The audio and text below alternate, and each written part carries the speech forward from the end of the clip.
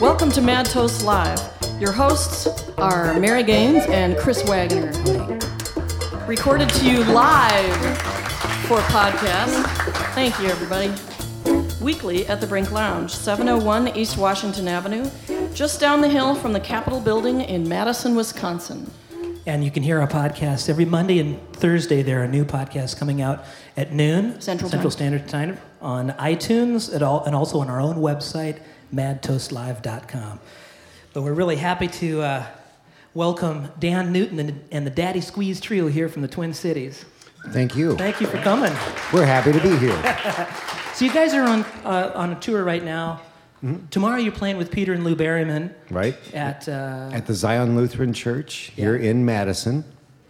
And then Friday night in Chicago at the Heartland Cafe. Get on the L and take the Rogers Park stop, and you're there. Yeah. I've noticed it's actually a lot easier to leave the Heartland than it is to get there. You know, so we've played there before, and MapQuest is just it's usually, well, I don't know if usually that's not true. Mm-hmm. It's almost never quite good. But exactly. That thing, have you ever done MapQuest to get there? Yeah, I have MapQuest directions to get there and to leave with me. I'll check them out. I noticed they're distinctly different. Yes, well, they're I very remember different. It took us a lot longer. All these tiny little, and you turn there, and we had no idea where we were. We got there, and at the end we asked the local, and they said, "Yeah, you just go down there and take a left, and then 94, and you're home." And like, exactly. God. Well, fortunately, we will be having dinner earlier in the afternoon Friday with a couple of locals who will give us good directions to get there, and then the easy part, like you said, I guess, is the leaving. So we'll be leaving there about midnight Friday night and trying to drive all the way back to the Twin Cities. So, oh my God. Look for us out on your front lawns if we don't make it. That's going to be a lot of coffee. Yeah. You can pitch a tent if you want. No. All right. But yeah, that is a very cool venue, neat little venue. But you guys have been, the website is really impressive. You were in like 7 or 8 different groups up in the Twin Cities over the last 25 years. Yeah, I've got a number of bands, and actually Bob and Tom both work with well, we're in at least a couple of bands in common, and they each have a number of things that they do, and it's just a matter of trying to stay busy, trying to make a living, and also a result of being interested in all sorts of different music and living in a community where there's a lot of great musicians who are fun to play with. So. Yeah. So I keep my hands in Cafe Accordion Orchestra, which plays a lot of French and musette and gypsy swing and Latin music and vintage American swing. We've got the Daddy Squeeze Trio, which runs the gamut from jug band to musette music to covers of Sonny and Cher and the Monkees and Frank and Nancy Sinatra. A couple of bands. We play in a band. The three of us have a group called Jumbo Yaya that includes a drummer and a sax player, and we do a lot of Louisiana music and that sort of thing. Jim Schwall, our friend Jim Schwall's out here in the audience tonight, and he was noticing the bass buttons on your accordion. Mm-hmm. Obviously, it's a piano accordion, but what is this? It's not your standard 120 bass. No, it's right? It's smaller than it's a 72 bass, which is basically designed by somebody who played the 120 bass and then noticed their chiropractic bills. And it's about half the weight of a 120 bass accordion. And the buttons on the left hand are set up fairly much like the buttons on an auto harp. I don't know if any of you played them. They're set up in a circle of fifth chords, a bass note with a corresponding triad of various major and minor and sevenths, and then it just goes around so that wherever you are, you've got 1, 4, and 5 right next to each other. But tonight, you probably won't notice so much of that because the boom and the chick of the left hand of the accordion will be provided by Tom on the boom and Bob on the chick. So that's Tom Lewis on the bass and Bob Ekstrand on the guitar. You know, I got one more accordion question for you. Mm-hmm. Every time I've picked up an accordion because I can't play, I try to move the bellows like I'm breathing, like I would sing, or like where the beat is. And that's so wrong. How do you learn to, or like, is there a special way to learn that? The serious answer is that the bellows are probably the part of accordion playing that serious accordionists are working on until the very last moment that they play. It's the hardest part. The bellows are to the accordion like the lungs are to the singer. You know, it not only controls the volume, it shapes the sound, it controls the phrases, and it's just something that there's an endless amount of anything you do with your bellows is reflected in the sound that's coming out of your accordion. If you're playing a nice long note and you accidentally move something that's touching the bellows, you hear it. Yeah. And if you move a lot,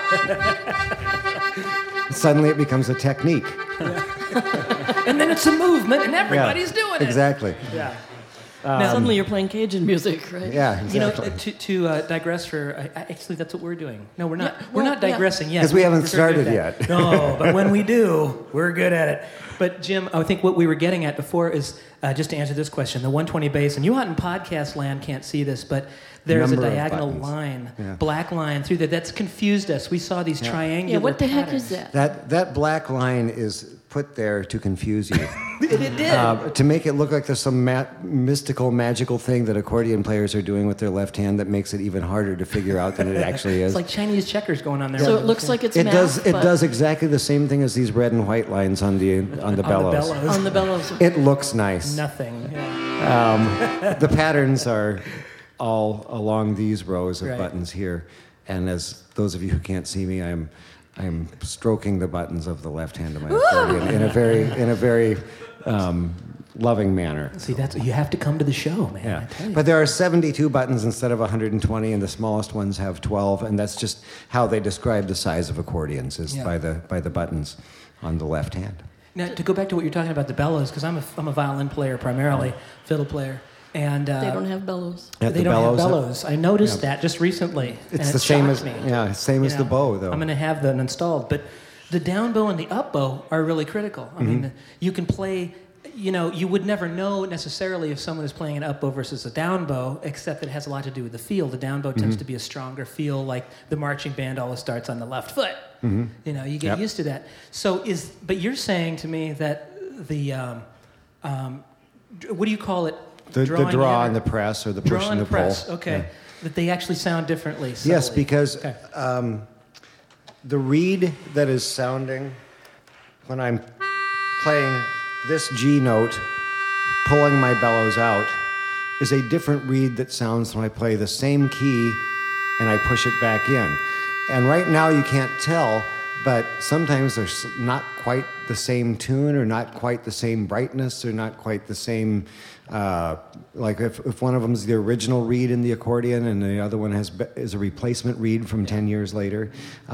So it's actually different things. I think there's something like 25,000 individual parts in an accordion. So there's all these possible variations of things that can sound funny. If your bellows has a tiny hole and you inhale a piece of dust and it gets lodged in between the reed and the leather that covers it, it'll make the reed sound different. Now, will anybody other than me notice it? No, but at least now you know. So if you crashed onto a desert island and all you had was an accordion, you could build a plane. Most likely, yeah. If you were MacGyver. If you were MacGyver, you could build a plane, and if you were on the island long enough and you had gone crazy from heat stroke, you could believe that you've flown it back home. So. I think he just described a musical hairball there. Yeah, there's probably cat hair inside my accordion. So that's a nice segue into your first tune, isn't it? Isn't it called Hairball? Yeah, exactly. It's one my son wrote. He's 16, and he's no. First tune, actually, you said good morning when you came out here, and that makes me think after pizza and a glass of wine, a cup of coffee would sure be great. And we can arrange that. People who know me. People who have known me for an hour or longer know exactly how long I can go without a cup of black French roasted coffee. And this is about the best one of the day. That's the first one of the morning or the last one at night or any one of them in between.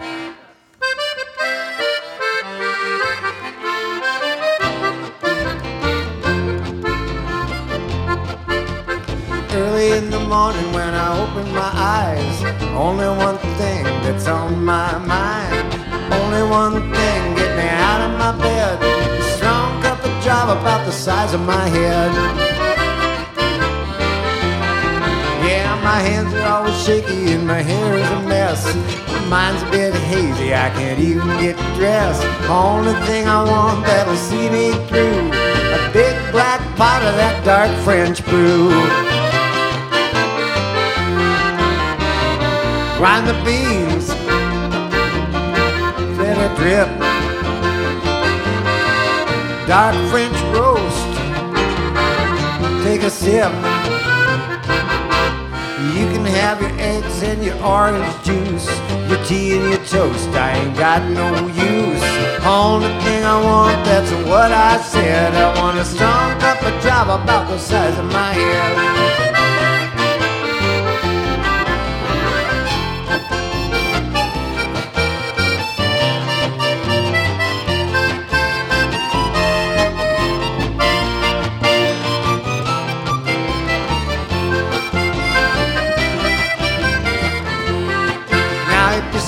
Looking sick or maybe acting ill, don't you call me no doctor, don't you give me no pill.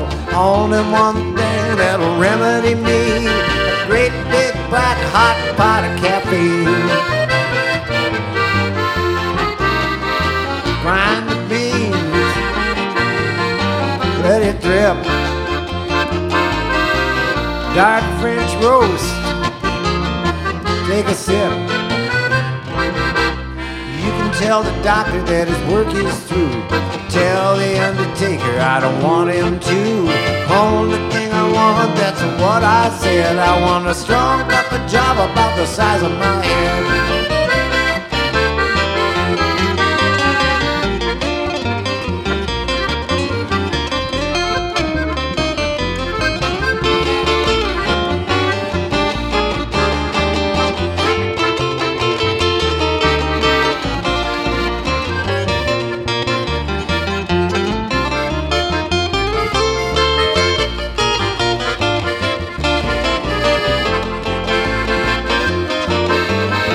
Make it dark, make it strong, make it so that it keeps me up, baby, all night long. Black is beautiful, yeah, black is good. Grind the beans, baby, I wish you would. You can have your wine and your old home brew. You can keep your gin and your tonic too. Only thing I want, that's what I said. Strong cup of java about the size of my head. I want a strong cup of java about the size of my head.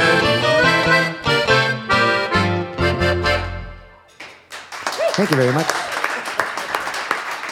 That would have been one of them that you should have played along with. Crap. I just remembered that halfway through the song. Let's do it again. Okay. Take two.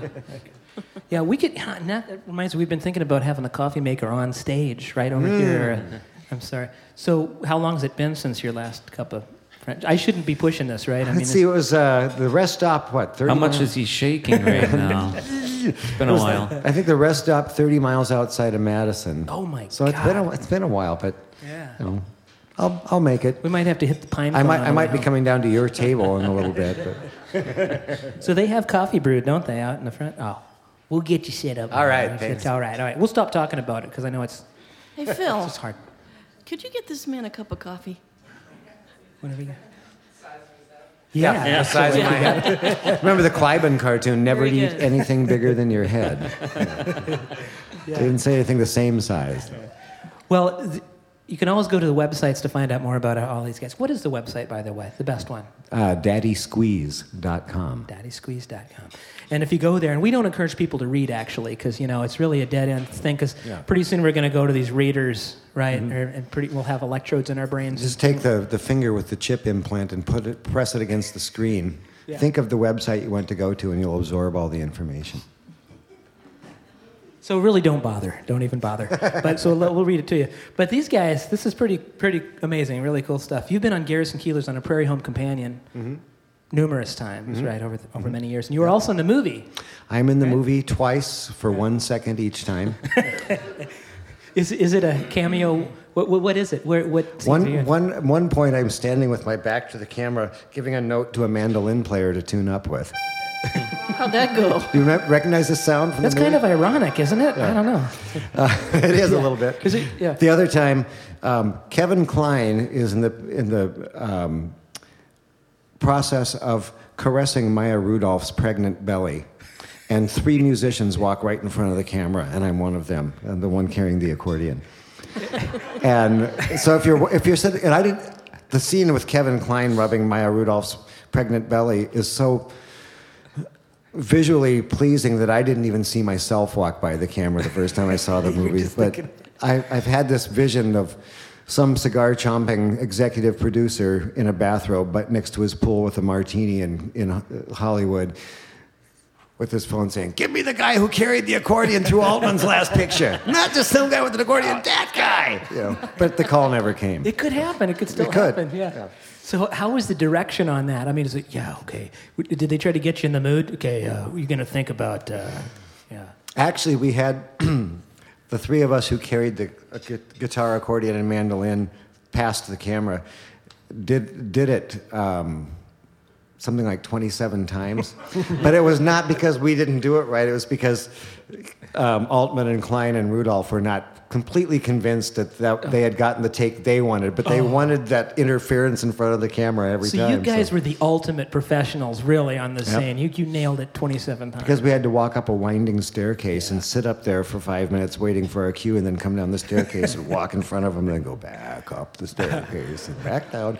But it was, just to be on a set with all those actors and with Robert Altman was, yeah. Did one of us complain? Nope, not once. It was great. Now, what's that like? I mean, we've all opened for our idols probably, and maybe been tongue-tied. Were you a little tongue-tied? Do you get that way when you're a little bit? At first moment, yes, but when you sit down at the cafeteria table to have lunch, and there's Kevin Kline and Woody Harrelson and bunch of all these people like that, and you find out in real quick time that most of them are the same as we are. They're just people who are doing their job. Right.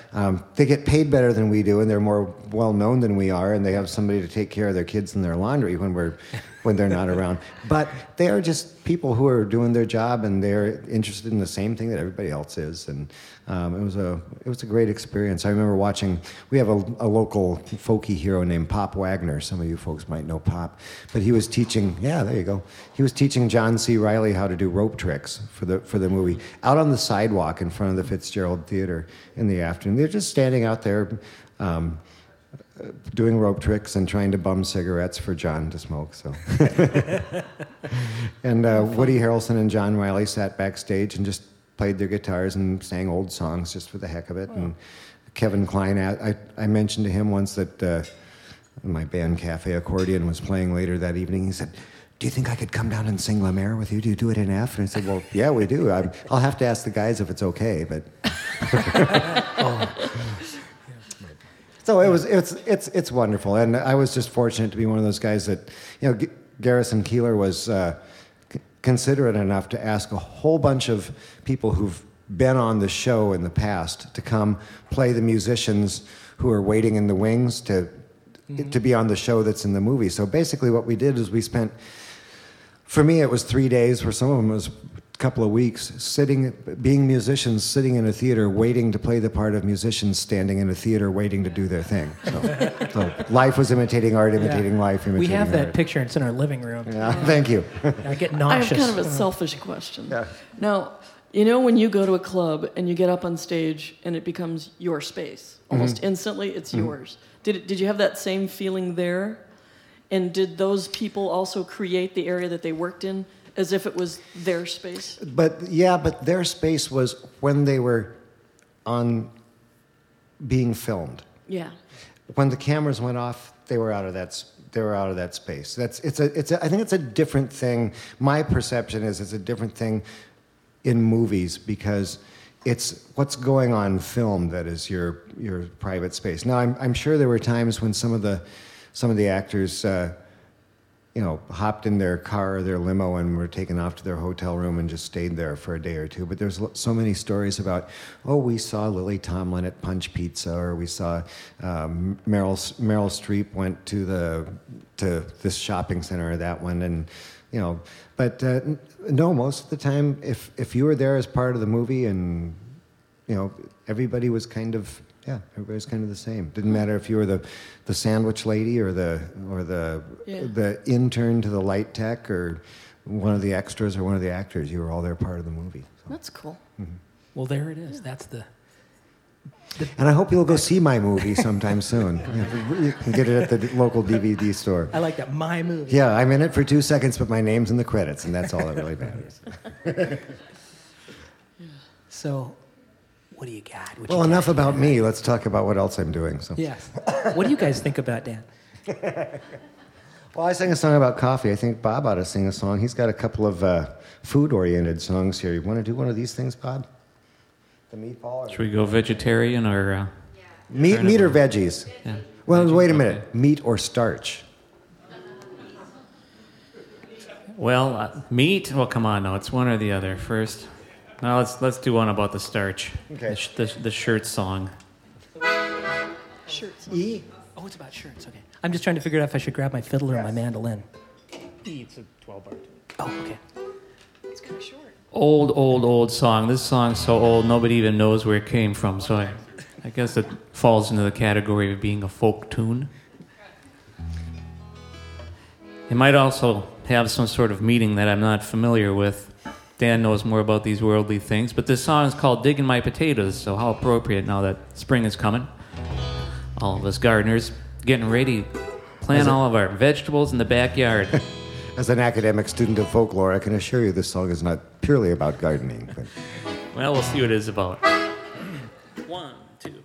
Hey, they've been digging my potatoes, tramping on my vine. Hey, they've been digging my potatoes, tramping on my vine. And I got a special plan resting on my mind. I tipped up to my window, I thought I heard a moan. I thought I heard somebody say, good God, I got to go. Hey, they've been digging my potatoes, tramping on my vine. And I got a special plan resting on my mind. Tell us about it, Daddy.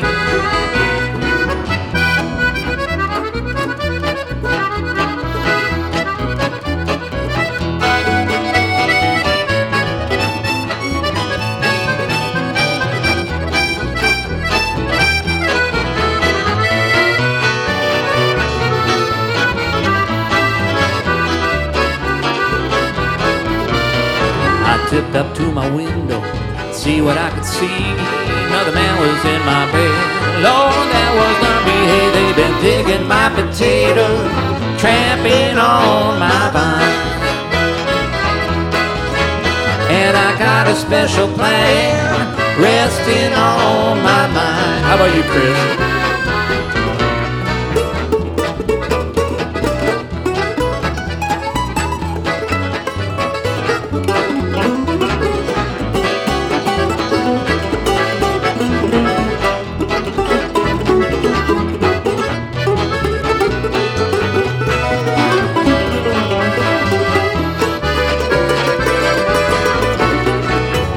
They all are green, my potatoes, they all red. I thought you was my buddy till I caught you in my bed. Hey, they've been digging my potatoes, tramping on my vine.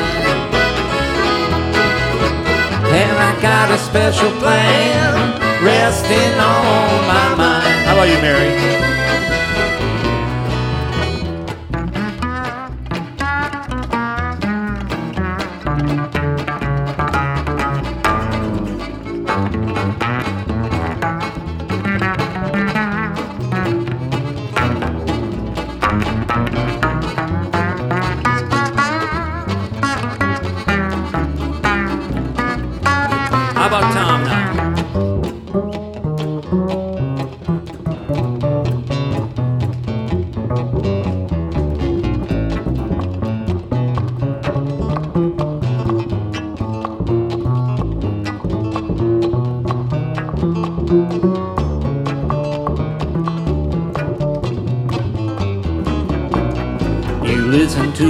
people. You leave my gal alone, there's not a thing out on that street, man. She can't find it home. Hey, they've been digging my potatoes, tramping on my vine. And I got a special plan resting on my mind.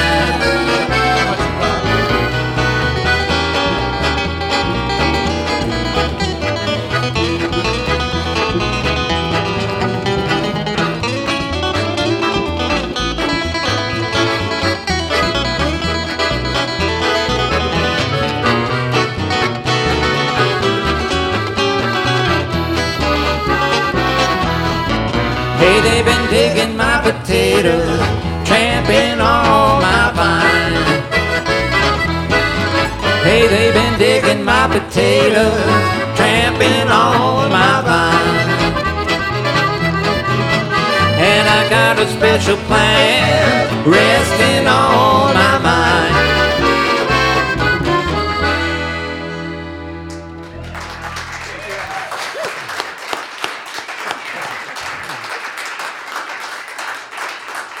That's great. And they say that potatoes are the most complete vegetable.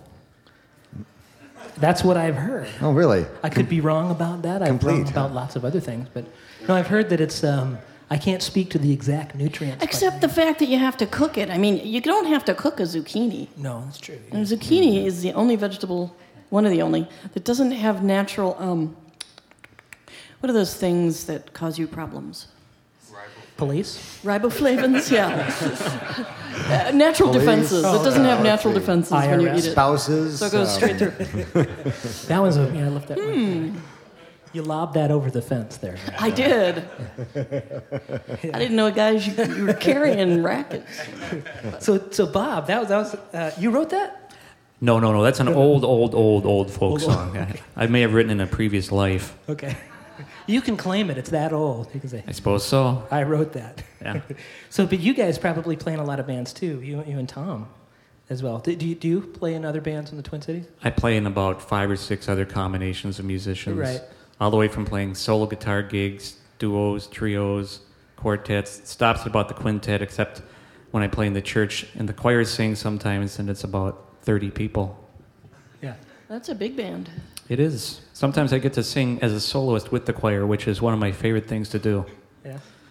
Wow. Yeah. So you sing things like, "Please release me, let me go." Things like that. I knew I recognized you from that church. Oh, yeah. Yeah, we do that once in a while. We do release me occasionally. Yeah, too much coffee right before. Yeah. So this is Bob Ekstrand. Am I pronouncing that properly? Very well, thank you. Okay. And Tom Lewis back here in upright and electric bass. And you were in Reunido. I remember that name. Yeah, with Prudence Johnson, Tim Yeah. Sparks. Those names ring a bell at all? Totally. Yeah. Yeah, they're still around, but Reunido has since dissolved many years Okay. ago, but they've all moved on to solo careers.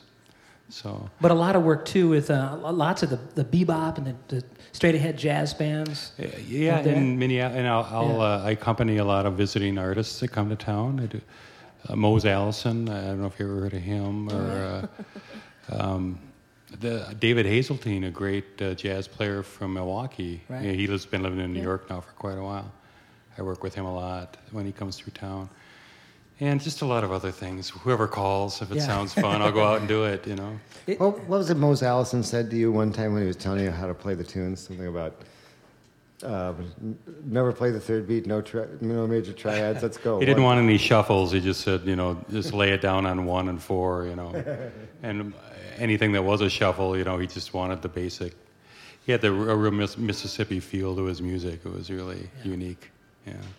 That's sort of a hard thing to do sometimes, is to not play. Oh, yeah. And then his charts were he had a book that had been around the world about 400 times, In fact, the pages were worn from players flipping it, It's like Oh my gosh. You always miss the last 2 or 3 measures of the chart. naturally dog-eared off on the bottom, So you all just kind of all look up and look at him right at the end. It What's he is gonna jazz, do? You can do whatever you want. I Yeah, guess. there was one. I remember one chart. It was an instrumental he started the set with, and you got about the middle of the tune, and it says, "Play this indefinitely," and it had repeats around it, Make it up and go, you know. You know, whenever anyone says that or it's written, it's never true. You gotta stop sometime. Oh, that's true, you know. You know. The world would spin out of control. It's a lie. I think it means play this in an undefined manner. Oh yeah, see, that's more accurate. That's right. And you know, I love Mose Allison, and he's the only white guy that get away with singing "Sitting down here on number 9." I'm sitting down here on with a high voice like that, and go, "You are not. You never sat down there on number 9." You know, Parchment Farm, right? Yeah. That's the tune, right? We sing occasionally when we're in a situation where we can play songs that somebody else owns the rights to. We do a Monkees number that's a song about being brokenhearted and having lost your love that would have been believable had anybody other than Mickey Dolenz sung it, probably. So I know what you're talking about. Like, he's the one guy who can make that believable, and there was many other people who maybe have been able to make that one song believable, but unfortunately, it was a Mickey Dolenz song, which will go unnamed, but it's got a 3-letter title that begins with the letter she. I mean S. So. I wish Vanna White were here right now. You know, we'd start. This is eventually going to become a game show. We're not sure how we're going to work it into that, but. So you mentioned some French. I don't mean to be messing with the set list. You probably have an order here. We don't. Well, that's good. We only have a list of possible random things that we might do. And we're going to play this one indefinitely. Awesome.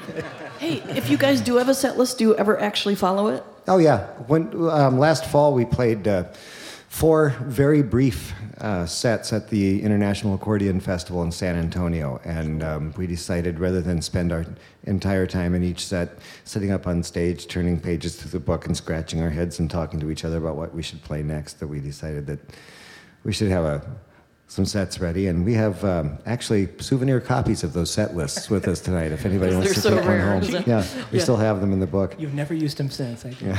Yeah. No, we do set lists occasionally. It just depends on the venue and what's happening. So, but this one is generally in the key of G minor and moves back and forth in typical French style, from a section that's in G minor to a B section that's in kind of nominally B flat, and cadences out back to the D7th before it repeats the A section and then goes to the C part, which is in G major and sounds vaguely like it came upon a midnight clear. Got it. You guys got that? Check. Yeah. Got that? Okay. Follow along on the tune called Rêve à l'automne, or the Autumn Dream.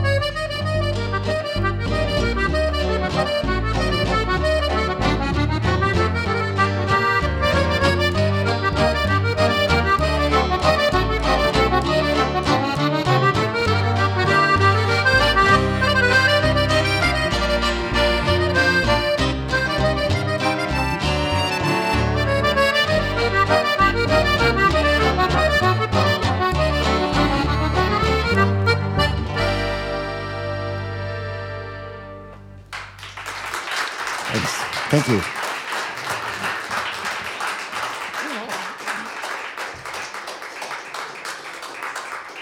Thank you. That's a sweet. Was that a musette? It's a musette in form. It's one that I made up based on ideas that I had gotten from lots of the traditional French musettes, which is the music that we generally think of as sidewalk cafe music, Parisian sidewalk cafe music, music that kind of crystallized in the 1920s and 30s in and around Paris. Kind of a fast waltz sort of thing. The musette itself, the musette waltz, is generally a very quick time waltz like that last one, or maybe even quicker. And technically, the musettes always have those three sections, and you have the A part, the B part with a key change, then you repeat the A before you go to the third section, and then finish up with the A. If you hear a fast French waltz that follows a different form, then it's not technically a musette. It's some other kind of French waltz, but and we can call, and you're free to call people on it. Go, wait a minute, that's not a musette. That's a valse brillante, or that's a java. You can't pull the wool over my eyes. It's not a waltz at all. It's a bourrée. Yes, that guy blue. And I understand that was a big influence for Django Reinhardt, obviously growing up in Paris. His first, Django Reinhardt's first public performances outside of the gypsy encampments was as a banjoist accompanying a accordion player who was playing for the musette dances in the ballrooms in Paris. Wow. And so he actually wrote a number of musette tunes that people still play today, accordionists and guitar players. Now that was before, for people that don't know the story, and most people do, but Django Reinhardt was considered one of the best of the gypsy or the Roma guitarists, and still influences jazz guitarists, all guitarists, and amazingly so, because he was literally in a caravan fire, an accident that ended up fusing his little finger and his third finger together on his left hand, and he was still able to play with two fingers, and I can't flop those other two over, I think, for some chords, but to watch him play and to hear what gypsy players do now and realizing how good they are, Django was every bit as good and better with two fingers. Yep. Unbelievable. And there's something to be said for the originator of a sound or a style. As no matter how many people imitate it, learn it, pay respect to it, and take it a step farther and fuse it with something else, there's something that's can never be better than the person that started it. So even though there are people who had more fingers and more technical chops than Django that followed, there's still nothing like hearing the recordings of Django playing his tunes. Well, who is that for you? I mean, maybe not just one person, but a seminal influence maybe, or someone that fills that pocket that's like, man, no one could ever play it like that. Mm-hmm. I have a number, and they're kind of an odd combination of people, which include Fats Waller, Robert Crumb, Clifton Chenier, Joe Colombo, and Spider John Kerner, I think, and maybe Bob Wills. And I think one of those persons was an accordion player. Well, Clifton Chenier and Joe Colombo are the accordion players in there. Because I played, excuse me, I played 8 or 10 other instruments before I ever got an accordion, and grew up in a place where I didn't have a whole lot of reference and a whole lot of ability to get training on anything, and never had these ideas that you had to play certain kinds of music on certain kinds of instruments. I would find an instrument and try and play it, and I got my accordion and tried to play it, and that's very refreshing. Never thought about what's accordion music and what's not, and so I listened to Fats Waller or Hank Williams or John Kerner and say, that's what I want to play. And if I had a penny whistle in my hands, I'd do it on that. If I had a hammer dulcimer in front of me, forgive me, I did it on that too. So. I don't know. I kind of want to hear that. I've got a little ritual when I bring a new instrument into the fold. I don't know if you guys are like this, but this is really neurotic. I know. It's very true. It's true, though. I will bring it. Are you sure you want to share this? I don't know why. Stop me. Am I dreaming? So I will bring an instrument. Like I have an accordion back here, and it's just sitting there. Mm-hmm. I thought there might be an accordion smackdown later. Mm-hmm. As Kurt Brink, one of the owners of the place here, he's always saying to me, accordion smackdown, man. We got to have it sometime. But that's there just to kind of soak up the vibes. I don't plan to touch it at all. But that's the thing is I'll bring an instrument and I'll bring it for a while and I'll just have it in a case just to get used to bringing it to a gig. And then after a while, I'll open up the case and it'll just, and then I'll actually pull it out. And then people will inevitably say, hey, aren't you going to play that? No, it's there for looks. Yeah. And then he sets it on the coffee table in the living room where I have our morning coffee. And then after a while, I'll work up a tune. And he just looks at it. Well, I tell you, Bob, if you start packing the concert harp into the van with the rest of our stuff, you have to play it. That's just not coming along for looks. You have a concert harp at home? We're not talking harmonica here. It's a large harp. It's not a pedal harp, but it's a large harp. Yeah. Bob's been working on recent acquisition. Cross harp and Celtic harp things and stuff like that. That would be an interesting combination with this music that's never been done. Well, the harp and the accordion, we've already had the concept of a kind of a heaven and hell show. Welcome to heaven. Here's your harp. Yeah. That's good. I like it. We've got that one up on our refrigerator. You'll see it later. Yeah, I can't tell you how many copies were mailed to me. What would Tom play? What's the other thing? What's purgatory? Oh boy, I've got my hands full with the bass. Okay. Bass might be purgatory. I'm not sure. Maybe just carrying having it to be the bass player. To be the bass player for an accordion and harp duet. Well, right. Yeah, there you go. Well, by the way, do you know the definition of a gentleman? A gentleman? Yeah. What? Someone who knows how to play the accordion but doesn't. Where's the drummer? You could go on, I'm sure. I like that one. Yeah, we spent a good deal of our 4 hours in the car today trying to telling jokes to each other, and we couldn't think of one that we could probably repeat on the show. Well, you can repeat it, but actually Andy LaValle. He'll edit it out. Right? Yeah, okay. He's from Bear Productions. Actually, good time. We'll mention at the end of the show too, but Mr. Andy LaValle from Bear Productions back here doing our front of house and is our podcast engineer too. So thank you. Doing a great job. Thanks, Andy. Yeah. But he's got a bleeper. He likes to use it, so So let her rip. And if we don't like the timing of it, then we just grab that other thing. And Yeah. I've got an accordion. We use that too. you know what other thing I'm talking about? Nope. It is April. It is April Fool's Day, so I had to bring the. There we go. Sorry, Andy. Yeah, that's about how exciting our April Fool's was. Really, nothing happened today. It's not over yet. True. Your fingers are flying. Yeah. What's on the list there? Well, as I mentioned, we play in a band that does some Cajun and Zydeco music and stuff like that. So let's play a little 3-chord Cajun tune in the key of G. Cool. Starts on the 4, which means the second chord is the 1. So we've already got the numbers out of order. This was one of the few happy Cajun songs I know. They all sound happy until you translate the words. So.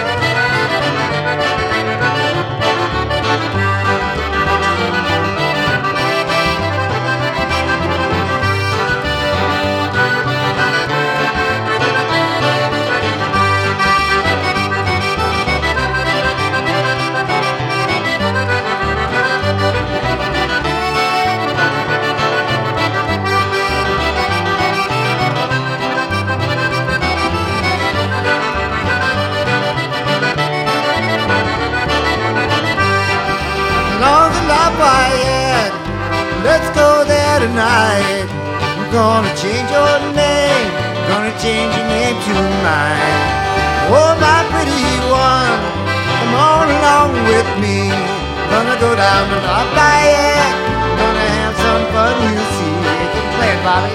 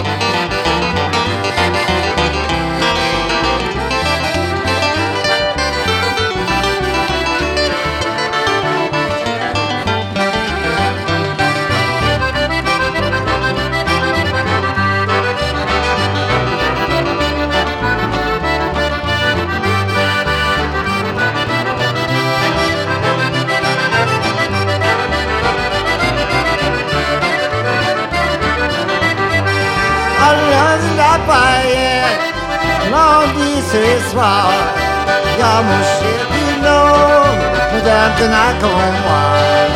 Et puis jolie, oh y'a mon cœur, non de la paillette, non dit ce soir. Everybody play.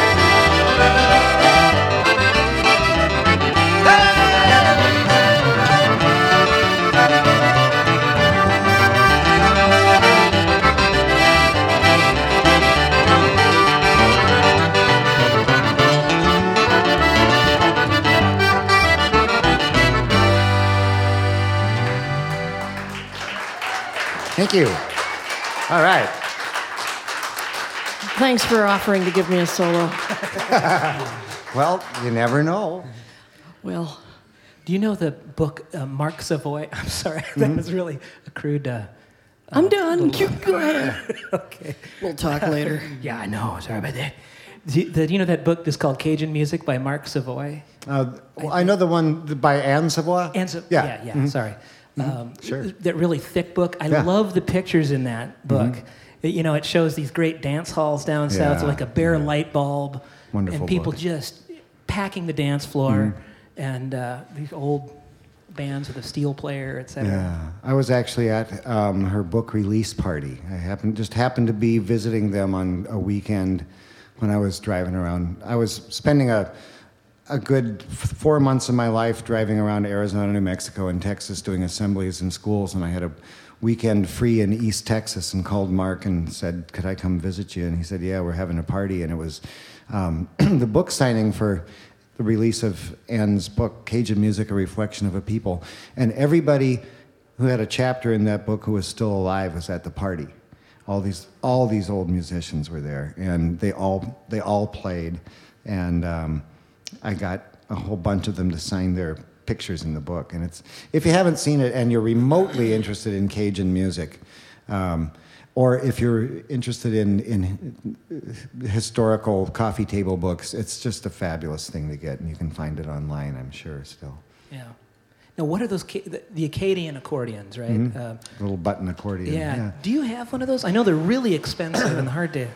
Well, I have a very inexpensive version of one. Yeah. It's pretty much more akin to what the original, the first accordion that was came about in the 1820s in Austria, which was the same guy who had invented the harmonica. He had some traders had brought him an instrument from the Far East called sheng or keng, depending on where you come from, which is something shaped about the size of a coffee can and had bamboo tubes on it and free reeds inside of each bamboo tube, and you would blow on it and move your fingers around to open up the sound holes for the reeds, and that was, as far as we know, the first free reed instrument to come to Europe. And this shopkeeper took it apart and figured out what made the reeds work, and he put it back together in a way that made sense to him, which was this thing that we now know as the harmonica. And he shopped it around to some of his friends, and they said, well, It's all fine and good, Gustav, but when you have harmonica in mouth, you cannot smoke, drink, or sing. So Good point. he attached a bellows to it and put little levers on it, and they could smoke, drink, and sing while they played. And even to this day, in the German part of the world, it's known as a Fiesharmonika, a hand harmonica. So They would think about that, wouldn't they? yeah, of course, it's very important. These things come first, which is why I've never taken up the cellos, because there's too many things I can't do while I'd be playing it. Yeah, Woody Allen, of course, tried marching cello, and we know how that ended up. Well, doesn't work. But you can put the Gaines bass wheel on it and strap it on, and then you can. We were just talking to Tom, and he arrived here with his bass, and Mary's dad is Don Gaines, and he makes the very famous Gaines bass wheel. You can have it for only $99. No, we haven't. I don't know what it retails for. Anyway, but I noticed you have the traction ones. You have the off-road version. That's kind of the winter version. Yeah. Many times they have to go off-road just to make the gig. So He goes four-wheeling with his bass. As the crow flies right across the field. Yeah. I actually had to go to a wheelchair supply company to get a replacement tire. Replacement tire. Yeah. And the one they sent had the grips on it, so if anyone needs a wheelchair with one wheel missing. My dad does sell the replacements, but they're not quite as convenient as going to a wheelchair store. Well, the spare is actually this tiny little thing that you keep, and it's smaller, and people laugh at you. It's kind of hard and black. I'm just kidding. We should do another tune. We've got some time, and we'd love to hear another tune from you. This is Dan Newton and Daddy Squeeze Trio.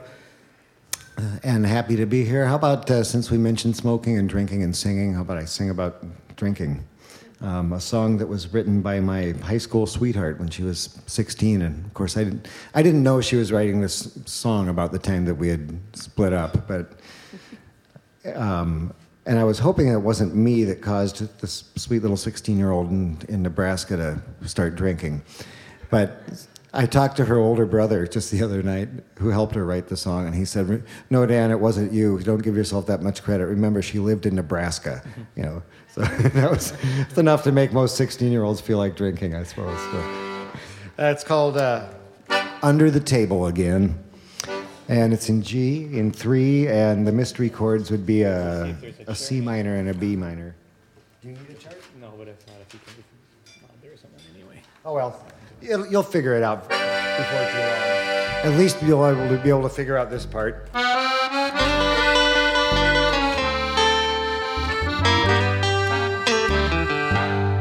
I used to be sober when I went to sleep. I prayed to the Lord that my soul He would keep. But I followed the devil into waters too deep, and he threw me a bottle of gin. Yes, it sure seems familiar down here, from the stain-covered tiles to that stale stench of beer. But from my point of view, it's all perfectly clear, 'cause I'm under the table again. I'm under the table again. I'm so tired of breaking, I can't even bend. I'm under the table again.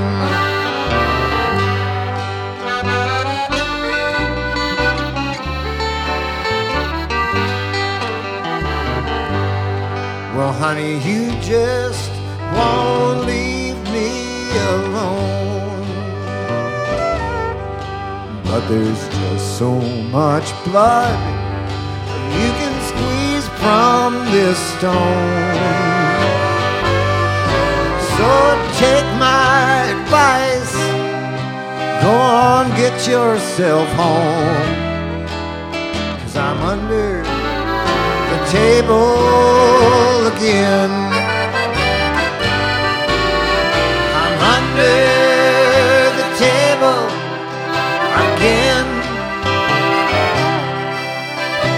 so tired of breaking, I can't even bend under the table again.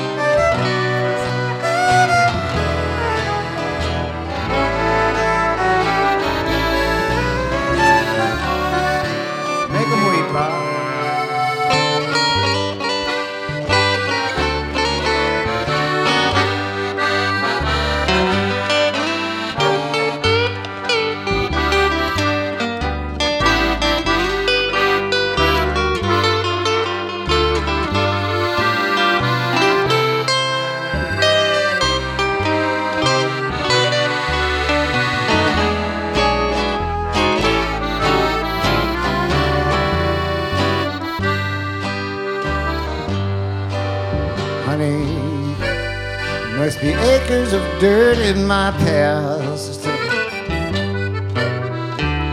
Don't try to reclaim me when no one else has. This ain't my first drink, it won't be my last. Yes, I'm under the table again. Everybody now, I'm under the table again. So tired of breaking, I can't even bend. I'm under the table again. Oh, you're on home.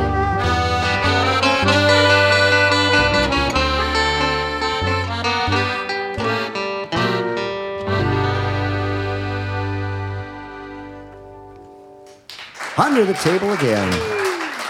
Sounds lovely. Thank you very much. Thank you so much, Mr. Dan Newton.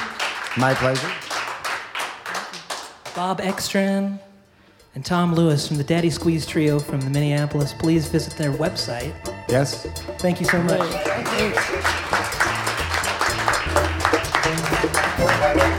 you.